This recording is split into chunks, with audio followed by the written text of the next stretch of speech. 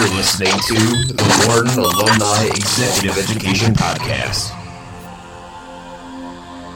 Hello, everyone. Welcome to the Wharton Alumni Executive Education Podcast. I'm your host, Alex Gramatsky, and today I'm going to be talking to Alex Martinez, who's currently working with two startup companies, one that does 3D printing in biotechnology, and the other is a software as a service company.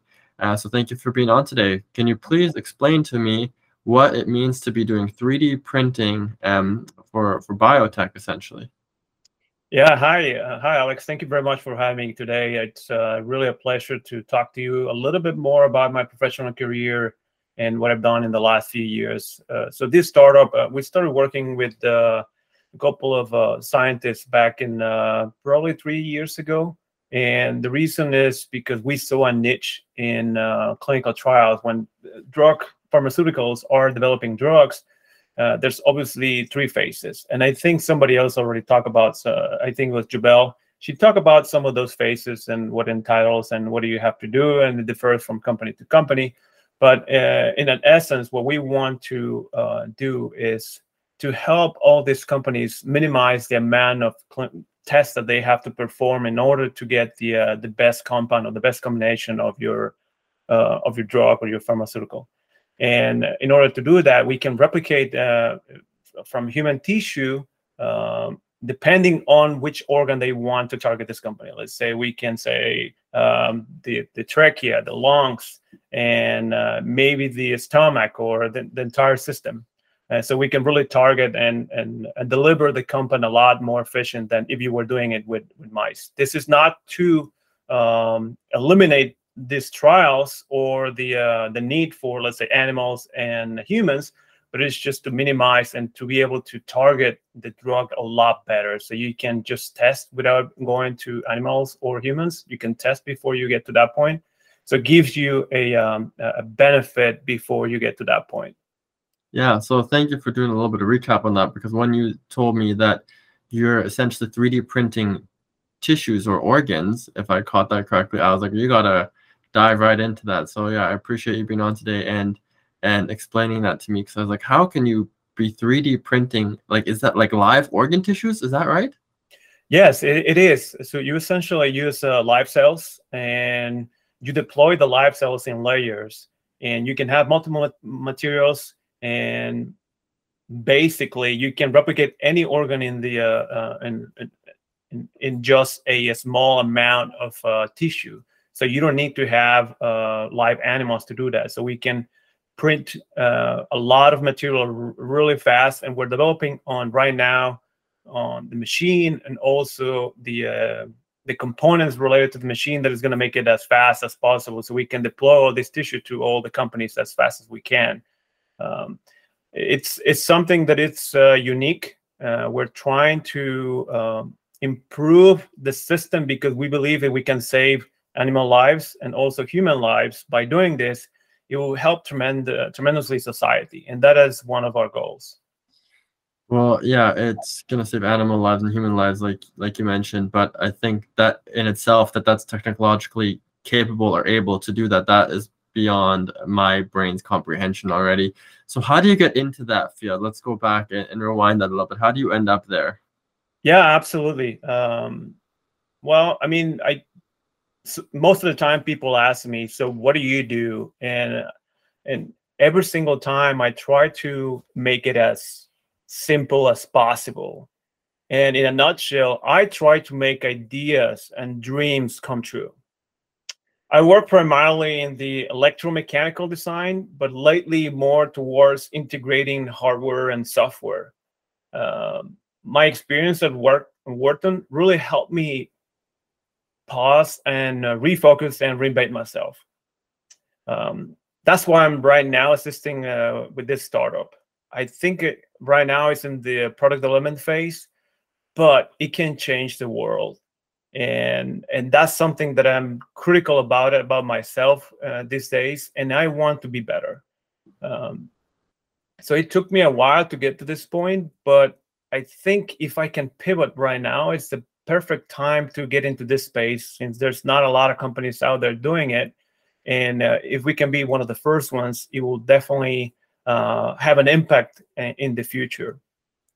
Now, it's something that I'm really attracted to it. I'm collaborating as much as possible, but I'm also involved in other areas, and I try to balance my time as effective as possible.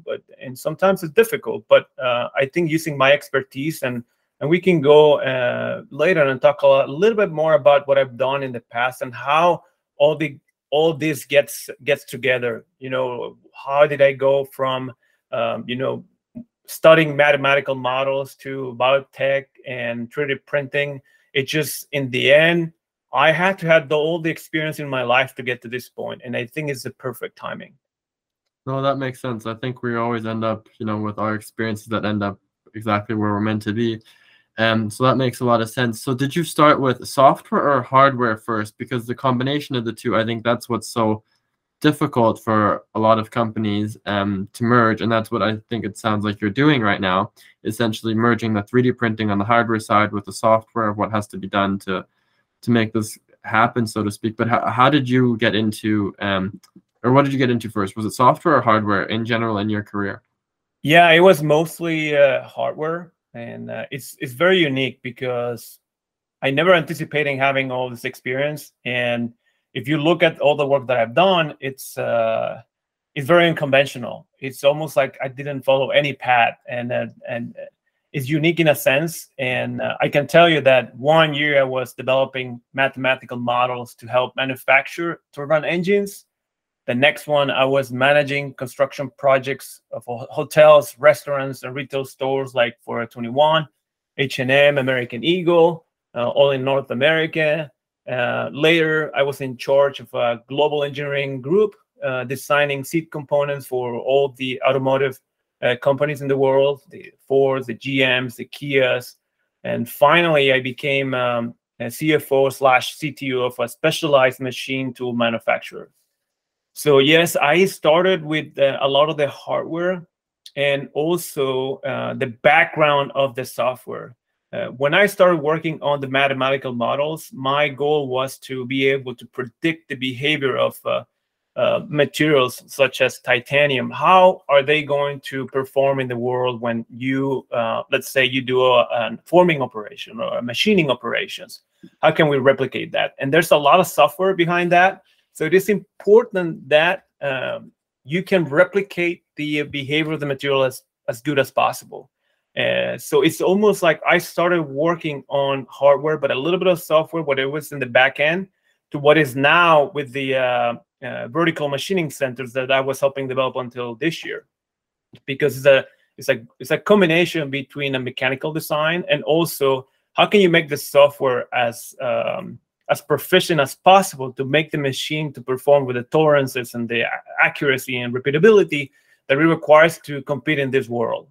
In the end, I believe that who we are at this moment is the result of different factors. In my opinion, the following are what drives our careers and my career. One is hard work and performance. Number two is our environment, the network that we have and our relationships. And the last one, luck, which might be controversial. And there is a lot of philosophical debate about it. Some say that luck is just cognitive evolution. And some question that the notion to what extent we can make our luck. For example, if I buy a Mega Million ticket or a Powerball ticket, am I controlling that? Because now I'm increasing the probability that I'm going to win the lottery. So I think all of those factors are driving me and have driven me to get to this point. How to understand machines, how the machines relate to the software in a sense that it makes it better. And developing vertical machining centers is helping me now developing the 3D printer that we need, that it is capable to produce as fast as possible this tissue. So I needed everything that I've done in the past to be able to get to this point. And I love the way you speak, because I want to get into your education history a little bit as well too, because just based on some of the verbiage that you use and how your brain works, I saw that you do have a bachelor's degree in mechanical engineering, then a master's degree in numerical methods, and I'm not even sure what numerical methods are. then you did your master's thesis in computational mechanics, and then you did doctor of philosophy of mechanical engineering. And I don't know how. I just need to pause here a little bit. And have you always been good with numbers, or how does your brain work? Now I want to get into that side of it as well, because when you start talking about luck and creating your luck and increasing, I think, your odds of being successful, I think those are all really interesting thoughts in itself, philosophical thoughts to some degree, but then they also tie into the real world and your lived experience. So can you share a little bit about that? Yeah, absolutely. And I think it's we can quote Nelson Mandela when he said, education is a very powerful weapon. And I believe that because especially I come from very humble beginnings. And there's an appropriate proverb that says, necessity is the mother of invention. And I would like to add that is also the mother of entrepreneurship. And my path started as a kid. Going to school, it was something that my parents always emphasized growing up. My parents are, in my opinion, they're very brilliant. My mom is a doctor, a medical doctor. My dad is a mechanical engineer as well. And I always thought that all the parents were as smart as my parents. And but I have to give them credit because they really emphasize the power of education and how education can transform your life. You know, growing up, I think my entrepreneur side started when I was probably between 8 and 10 years old. Every time we had a break at school, I felt a little bit bad because the other kids were able to buy, food at the food stand and buy candy and buy all this stuff. Well, we don't really have money to do that. And so in my mind, it's like, hey, how can I change this? What can I do? What is in my power to change it? So luckily, walking in the neighborhood, I found one of these like bulk candy stores. So you can buy a lot of things in bulk. So I figure as a kid, well, why don't you just go buy some of this candy, take them to school, and sell it to some of my classmates so I can make some money and then I can buy more. So I end up buying a lot of this candy. Let's say if you buy gum, and the gum comes in big packages. So I would just pick and selectively just pick the things that I could just split out. And I became a distributor. So I got so popular selling candy at school and in my neighborhood that I was suspended from school because the school, I was making so much money that the store at the school was going broke because all the kids were coming to me for candy. Back then, it was not like how it is. I grew up in Mexico. It was not that we had all these different brands available, probably in the early 80s. So I found a local person that was bringing candy from the border, and it was candy that nobody had available. So I made my competitive advantage was to source some of this candy that nobody had, so everybody will come to me. So I got suspended, and the director of the school, they told me, it's like, the only thing we don't want you to do is to keep selling. We're okay with you, but you have to stop selling. So that was my first, attempt to entrepreneurship. I think we did very well. And it also teach me not to be afraid. And, if you want something, you're going to have to earn it, because sometimes we believe that we deserve something, but we don't.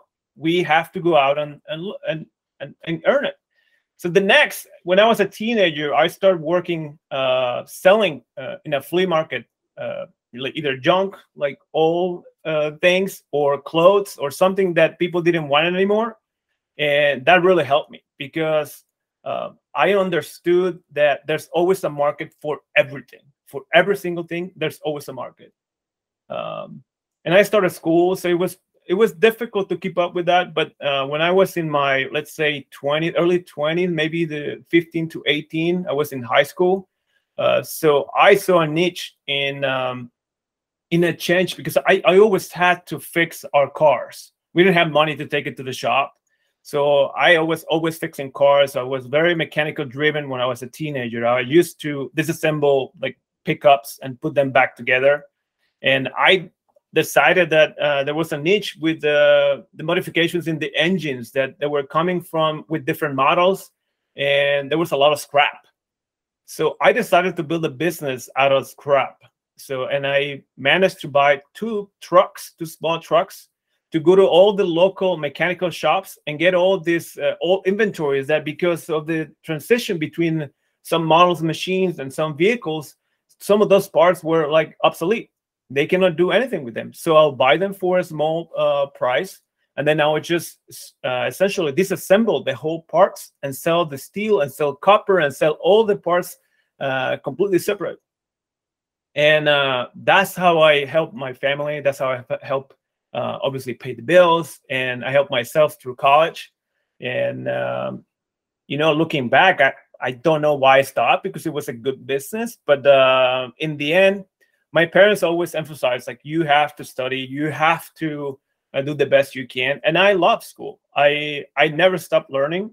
Like you mentioned it, I love being a mechanical engineer. I also have a minor in electrical engineering. And in all my jobs, I can tell you that I can never say that I've never used what I learned. In some of the applications that I've done in the past, especially with big customers, let's say Honda or Hyundai or Kia, I've used every single thing that I learned, from thermodynamics to dynamics to everything. Everything I've used it. And I think, and I believe that education is a very important component of our lives and our brain. And that's why I try to support as much as possible young scientists. And I have a nonprofit based in Mexico that is focused on that. Every time that there's a scientist or a young engineer that is in the process of transitioning between academia and industry, when I did that, I did not have anybody to tell me how to do it, what to do, what is the best way to do it. So now we help young engineers and young PhDs and master students to transition between academia and the industry. So give them a small projects. We give them a stipend so they can, while they're looking for a job, they can work on some research projects. And if you can see, our nonprofit has been publishing for several years now, and we will continue to do so. And we'll try to find more funding and to try to find more engineers so we can work on larger projects. But I think education is one of the most important things, and I will never stop learning. It's something that I enjoy, and I have this appetite for learning, especially something that I don't know. It intrigues me, and I want to learn as much as possible. It doesn't help your career because, recruiters and companies like that progression. They want to see, oh, you started here, you follow this path, and you are an expert in something. I say, yes, I am an expert in a couple of things, but I'm more a generalist. I know a lot about a lot of things: cybersecurity, artificial intelligence, numerical methods, which is prior to obviously artificial intelligence. Some of the algorithms that are used now, they're not new. They're 50, 60 years old. I learned them 30 years ago. We just didn't have the computational power. Now we have big data. You have a lot of computational power. I mean, just look at Microsoft and the new powerhouse that they have for to use with ChatGPT. I mean, it's just incredible. But back then, our goal was to optimize these algorithms. How can we deploy these algorithms as efficient as possible without using too much RAM? And that's how I got here. Really. Started my career in Mexico. I traveled to Spain to do my master's. I got appointed to go to Germany to do my master thesis, and then came back. I did a couple of years at the Ohio State University and went to the Netherlands. So I've been lucky because I live in more than 6 countries. I live in Asia, I live in Europe, I live here in the US now. And so it gives me a lot of foundation to understand that the value of not being homogeneous, the value of diversity. And it's something that now companies are striving to work on that. And there's obviously a tremendous push. So, and I think having all these experiences help you in your professional career. Yeah, and that makes a lot of sense because if I recap some of your story, it sounds like as a kid, you saw some opportunities to monetize on with the candy, and then you get that hands-on experience after, being in the flea market, seeing that there's always a market for something, identifying that, finding some trucks, finding mechanics. Now you get to the hardware part of it, right? And you start to deassemble things and resell those things again, finding an opportunity to do that. And then as you have life experiences on that side of things, you probably want to know how things work in a more, educational perspective. One thing I believe is, you can get a lot of information in, but if you have nothing to anchor it to, it's not going to stick. So having some of those experiences, now all of a sudden you take the educational, you take the informational pieces for you, you start getting your education, continue to develop that because you have, different experiences to anchor onto. You work with incredibly big clients, like you mentioned along the way, like Kia and Hyundai. And you continue to develop your knowledge and how this practically applies in the real world, and that's going to continue to evolve. And you already have the basis background from, like you said, numerical methods. So you're going to understand how AI works. You're going to understand how this fits into big data. You're going to understand how this fits into AI because you've seen the hardware work in the most basic sense by taking some of it apart, and now you're applying some of the software components that maybe didn't exist back then, but you had the tools back then, and now you can just implement those, which then leads us to how you end up having such a diverse career, I think, because your applications are really useful there, and end up in something so incredible at, printing almost people to some degree. Yeah, Like, exactly. And the most it's almost like science fiction. I see it, and you see the progression of technology, and it's exponential. Just with the computational power alone and the things that you can do now. I mean, just look at topology optimization. Back then, it was something that started. I mean, there were some people doing it, but now you have generative design, topology optimization. You have all this software that can help you and assist you in doing a lot of things that were not possible before. And that's one of the other things, that if you believe as an engineer that once you go to school and you finish, you're done, then you're obsolete by the time you finish. You have to keep going and updating and learning, and it's a never-ending story. I mean, really, really never-ending story. Yeah, and if I continue to read off of your LinkedIn page, like you went to MIT Sloan School of Management, you did the Ohio State University, did the Lean Six Sigma black belt over there, which a lot of books talk about as well, the Six Sigma. And then, of course, you just recently finished the Wharton Executive Advanced Finance program over there. So, you're one of the Wharton alumni there. So you're continuously learning and expanding your knowledge base. What about your network? How has that grown, being in so many different places and in countries? Have you continued to establish that or continue to grow that? Or can you share a little bit about that? Because Yeah, and talking about a little bit about some of the factors that I discussed previously, the hard work, the environment, the network, and the relationships. I think it's something that in the last few years I've been trying to nurture a little bit more. I don't necessarily have a lot of social media presence, and I want to change that because I'm in a position now that I want to be able to provide advice, and the reason why I believe that this opportunity to share some of this information with you is because I want to help as many people as possible. I want to help in the only way that I can, that is just sharing my knowledge and sharing my experiences and helping those that are starting their careers. Networking wise, I do have a lot of connections in South Korea and Japan, a lot of connections in Spain. Obviously, I have a very close relationship with Mexico and some of the things I do with some of the businesses. So for me, it's easy transitioning from, hey, we have a company that is just established in the US and we want to expand and scale up. For me, it's relatively easy because I've been there. I know that. I know how it works, how every country operates, and it gives me an advantage every time I want to succeed in that realm. But yes, it never stops. I grew up in an environment that really it was very small. We don't really have a lot of connections. I can tell you that The more I get involved with educational courses and some of these in groups, my connections are getting more maybe sophisticated in a way, but I can see the same problems sometimes. I can see the same needs. So I think if I can participate and help others, it's something that it gives me a great pleasure. Well, and that also makes sense because if you value education, which you definitely do based on your educational background and history, you don't want all of those years of experience and learning and hard work that you've put into that to eventually just die in your brain. Like, you want that to pass on. You don't want that information to just, only live inside of you. If you have all of those experiences, it would be amazing for that to be shared, future generations to be passed down, because, why should somebody have to walk the exact same path as you just to get to the same place? Like, help them to eventually move the world forward. So I want to ask, what is something that, you hope the next generation, so to speak, takes on or learns, or that you've learned over the years that you would like for people to either look into or be more knowledgeable about, or has really helped you in your career?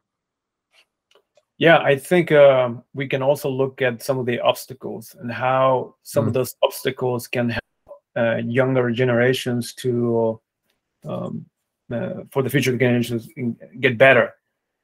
I've seen it, especially in my career, because of my background, I've seen poverty, I've seen nepotism, I've seen biases, I've seen racism, and I'm not completely fixated with this systematic problems, but this exists. And even if society and companies are trying to change, I think there has to be a safe room for debate, that we're able to discuss some of these problems. And it's not something new. It is something that it's rooted in every single society in a different way. And we have multiple examples. You can see, here in the US, professional sports, it's a big component of entertainment. You look at American football, there's always this debate about hiring the head coach, and how some head coaches are treated differently. How do they manage to get through a path that is the path with least resistance? And going back to some of the 3 points that I talk about, is one is hard work. Sometimes it's your environment, your relationships. Sometimes it's luck. And for some of them, it's their environment. They're lucky. And hard work, it might not necessarily be the case, but it's a combination of everything.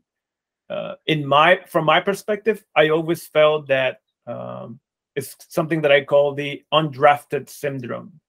I don't know if you have seen all these players that they're the greatest that have done it. Let's say Tom Brady, let's say Drew Brees. Some of these guys, they don't necessarily come from the best schools. They don't come from the best environments. They don't come from a region where everybody expects you to succeed. So I want to tell all the young generations that there's always the chance and there's always the possibility for you to succeed, no matter the problems in society, no matter that. And there's multiple examples. And it's something that over the years, I've noticed that people don't necessarily talk about it, but there's personalities that they're very critical about it. You remember Muhammad Ali in some of the interviews that he made during his career about talking about lack of diversity. You hear Carl Sagan, talking about it and comparing how society resembles Star Wars. And he was talking to Johnny Carson and asking him, like, hey, why everybody at Star Wars resembles the two of us? Why there's in the universe you have multiple colors, you have multiple planets, you have multiple, but everything in Star Wars just seems like the same. And this is somebody that it's well respected, and he used every platform at his disposal to talk about it. And in a way, I want to do the same. I want to be able to share with everybody that problems exist, and we need to do something to fix them. So what's one problem that you'd like to talk about, if you know, whether it's a debate or a discussion that you know is on your heart that you'd like to share about? Yeah, I mean, it's something that I experience even now: racism and biases. Um, in the end, in my professional career, I've always been judged in a different way. The expectations are higher. The amount of work that you have to do in order to be among your peers, it's always seems to be always more. There's always this reasonable doubt that you have on your back, but at the same time, it has helped me to keep being disciplined and understand that I have a responsibility. Because if I made it to this point, then I'm responsible, because I do have, in my opinion, I have a gift. That gift was either, if you believe in God, it was maybe given by God. If you don't believe in God, maybe by the universe. So I have a responsibility to use my abilities, my skills, my brain to do good. And I don't want to let some of these problems, stop somebody else from getting to the point or to where they need to be. I think it's something that it needs to be discussed. It needs to be there needs to be an open forum, and there needs to be a way that we can entertain this dialogue about, hey, how can we make companies, organizations, schools, and all these systems better, especially with AI. And AI, there's a lot of biases. The data is biased, and we need to make sure that when we're deploying some of these models and we're training all these models, they are taking into account some of these issues. So, and I want to ask a question, and I'm not on either side of any topic, and I don't even know if there's a side, but I just want to ask questions to see how you think. And that's in regards to, so is the idea for you that because of racism or racism that you've experienced or witnessed, that equality is not there, and equality is one of the most important things? Because I just want to throw this out there that, if people are allowed to, be and think and choose whatever they want to be in this day and age, and change genders and all those types of things, then are people not also allowed to choose to be racist? So I just want to, it's a really philosophical thought, but as you were speaking, some of those points just I don't know, just click with me. Yeah, I think it's a very delicate subject too. I think if we want to be politically correct or not, it's something that we have to be always careful, because in the end, we want to try to maintain objectivity. And I do believe there's inequality, and this inequality comes from, some of it comes from that, from the fact that there's lack of diversity. But there's multiple studies. I mean, there's science behind it that says that an organization that is more diverse, it is more innovative and is more successful. And there is no doubt about that. So there's going to be resistance like anything else, because change is not easy, it's difficult. But I mean, you look at it right now, there's a huge movement with women in the C-suites, women in boards, and I think it's amazing. It is something that is going to help shape the future for a lot of these young engineers and young businessmen and women, and people to look forward to enter the workforce, because they know that they're represented, that somebody like them is there, and that empowers you. That really empowers you. No, and my wife is much smarter than me, so I think it's really important that there's more women employed in the C-suite, especially if they're qualified to do so. But you also touched on this idea, I'm going to call it, of efficiency or optimization, because there's studies out there that there's better performance among more diverse workplaces. And in one of the Wharton programs, or I don't remember where exactly I heard it, could have been at a Stanford program as well, where essentially the idea was that if you have diverse people, and I witnessed this firsthand, then you obviously have diverse experiences because they all have diverse upbringings. We all have, our own callings, and therefore you get a broader range of ideas, and therefore the better ideas or the combination of those ideas will win. So just intellectually or philosophically, it also makes sense that diverse workplaces should come out with better ideas. So I'm totally on side with what you're saying on that regard. But I guess what you're saying is also you're still seeing it, you're still experiencing it, and you want to have a platform, or that's something that you've struggled with, or an obstacle you've maybe overcome or maybe haven't overcome, and that you think needs to be addressed, and that's really important to you. Yeah, no, I think it still needs to be addressed. And it's funny because I in a way, I love music, but I don't know anything about music. So the fact that I now I know you, it's a great compliment for my portfolio of experiences, because now I know somebody that can talk about it, can tell me more about it. You can tell me why every time I play classical music, I feel something in the back of my head that gives me pleasure.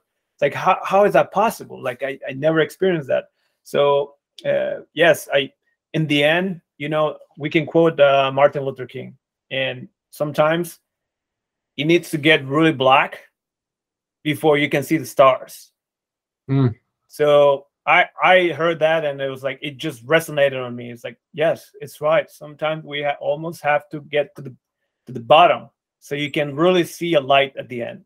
And I think there is a light, and it's just about keeping and working towards that world that maybe is a utopia. But if we can make it incrementally better, I think it's better for everybody, for society, for for the new generations, and for the old generations. No, that makes a lot of sense on that side of things. So we got very much into some philosophical discussions, which I think is great as well.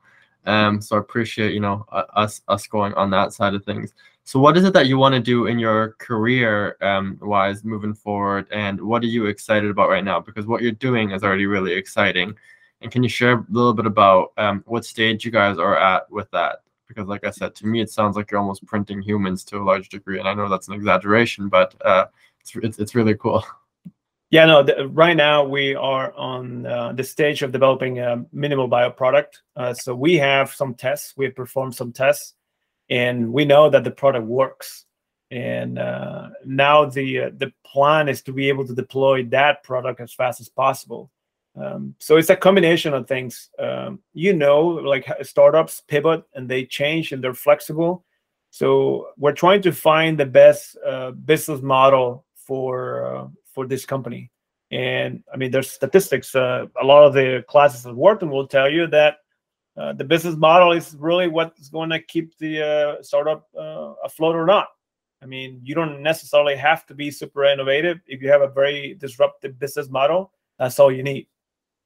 So I think this experience, especially at Wharton, has helped me see that sometimes, me personally as an engineer, you believe that you have to change the world by creating this new knowledge, but sometimes it's not necessary. It's just by using what is already available, spinning in a different way that nobody's thought before, and we're in that process. So we had some seed money. We're bootstrapping most of it, and we are reaching the second stage. And hopefully in the next probably year, maybe year and a half, we'll try to find more funding and keep working on it. My expectation is that in the next 3 months, we'll have a machine, a prototype working, and just printing out product, and just start acquiring our few first customers and just go from there. I'm very passionate about it because I think if we can save animal lives and human lives, that is just a personal satisfaction. I think if we can change the world in that way, it's something that will make me very happy. Yeah, and like you had just touched on, you've in the past, when you took apart those cars or those parts and you reassembled them and you found a different use case for them and sold them for more, that makes sense. And you're essentially saying, there's opportunities to do that all over again and all over the place. And one thing I want to ask specifically is the idea to print organs like kidneys and things like that in skin, or what kind of organs or tissue are you guys planning on printing, or what's the idea at least? The idea is not necessarily to print the organ itself, because that requires a lot more regulations. What you want to be able to print is tissue that replicates either the kidney cells or the lung cells or some of the other organs. So imagine a really small kit where you have pieces of tissue, really small piece of tissue separated, and then you follow a workflow. That workflow is whatever you want to target. Let's say, hey, I want to measure or replicate from the moment that somebody is taking the drug. What happens? Well, first it goes to your trachea, and then you obviously have some certain cells there. Then perhaps it goes to your digestive system, and then it gets absorbed by your liver, by your kidneys, and then it goes to your lungs. So that way, imagine you're going to have 5 different sets of tissue, and those are going to be replicating depending on which organ you want to replicate and the order, because it can be different order and it can be different compounds. So that way, let's say I want to replicate the entire system. Like replicating skin itself, it's tricky, but it's possible. But let's say if I want to replicate the entire system, it's complicated because you have to have cells for everything. And that's not necessarily something that you want to do. It's not perfect. It's almost like we're trying to solve 70% of the problem, which is, all right, let's pick the main organs, use those live cells of those main organs, and try to develop the drug as best we can. So this is not going to replace what is currently done. It's just going to help you. Let's say if you had design of experiments that was, I don't know, 3,000 tests. And this way, it might help you save 1,000 experiments. Why? Because you were able to test it instead of live animals. You were able to test it in tissue. So that way, by the time you get to the animal, that is the most expensive part. And then humans, obviously, more expensive in the ethical sense and also in the economical sense, then your trials are going to be optimized, because now you know what is the effect on some of these organs without even having something like an animal or somebody getting tests. Okay, so that makes a lot of sense. So essentially, it's something that pharma companies could use if they're developing a new drug, to do something before animal testing, to say, hey, if we place this medicine on these tissues, how are they going to react to it? If they go up in flames, this is not a good idea. Let's not test it on animals. If it seems to react somewhat positively, then hey, maybe we can start testing this on animals and take it to the next stage. Yep. And you guys are essentially replicating the tissue cells that those drugs would come in contact with, and this would be an easier and simpler way and a more humane way to start testing drugs that are going to be probably used. Yeah, imagine this big funnel, and this big funnel has probably hundreds of thousands of combinations. Well, now you might be able to narrow it down, and maybe the funnel is just half of it. So think about, like, because before you couldn't test all that. Now you can test some of it offline. So you test that offline, and then you just bring it. It just gives you a competitive advantage for anybody. Yeah, of course. Then you just have to figure out how does it react in the real world eventually later on, outside of those main core places that it would have touched or gone through, which makes it a lot simpler and to isolate the problem as well. Because, you know, if you test an animal or a human, all you see is a negative reaction. You actually don't necessarily know which part was affected. So there's another advantage on that side. Yeah, think about the cost of having all these animals and doing all this testing, and these are engineer animals. So it just takes a lot of time to produce them, and it takes a lot of money to have them, to maintain them. And I mean, their lifespan is not that long. I mean, you have to keep working with them, otherwise they die. So it's a very interesting and unique solution. So really excited to see how you guys do it. Hoping, you know, wishing you guys all the luck on that side of things. And to me, it sounds like you guys have a ton of obstacles and software and hardware things to deal with, which are all beyond my head and my scope that I could provide zero input on. but really glad that we had a chance to have this conversation and to dive into some of that. Is there anything else that you want to share with some of our listeners today, or that we got into and maybe didn't fully expand on? No, I think it's just my door is open to anybody that needs help. Obviously, I try to do my best to share my knowledge, and I'll be more diligent about using social media to share some of it. But the floor is open. If anybody needs to contact me, or they need advice, or if somebody wants to provide my name to somebody that might need something, more than happy to help. That is my contribution to the world, and I've been very gifted and privileged in a way, because I work extremely hard, but I know other people that is extremely hard is not in the same position. So that's how I want to contribute and make this world better. I appreciate that. Well, thank you so much for your time. I hope people reach out, and I hope that you do start sharing on social media, whether it's about thermodynamics or anything else for, Basics 101. I'll be sure to read some of those posts to at least, expand my brain power at least. So thank you.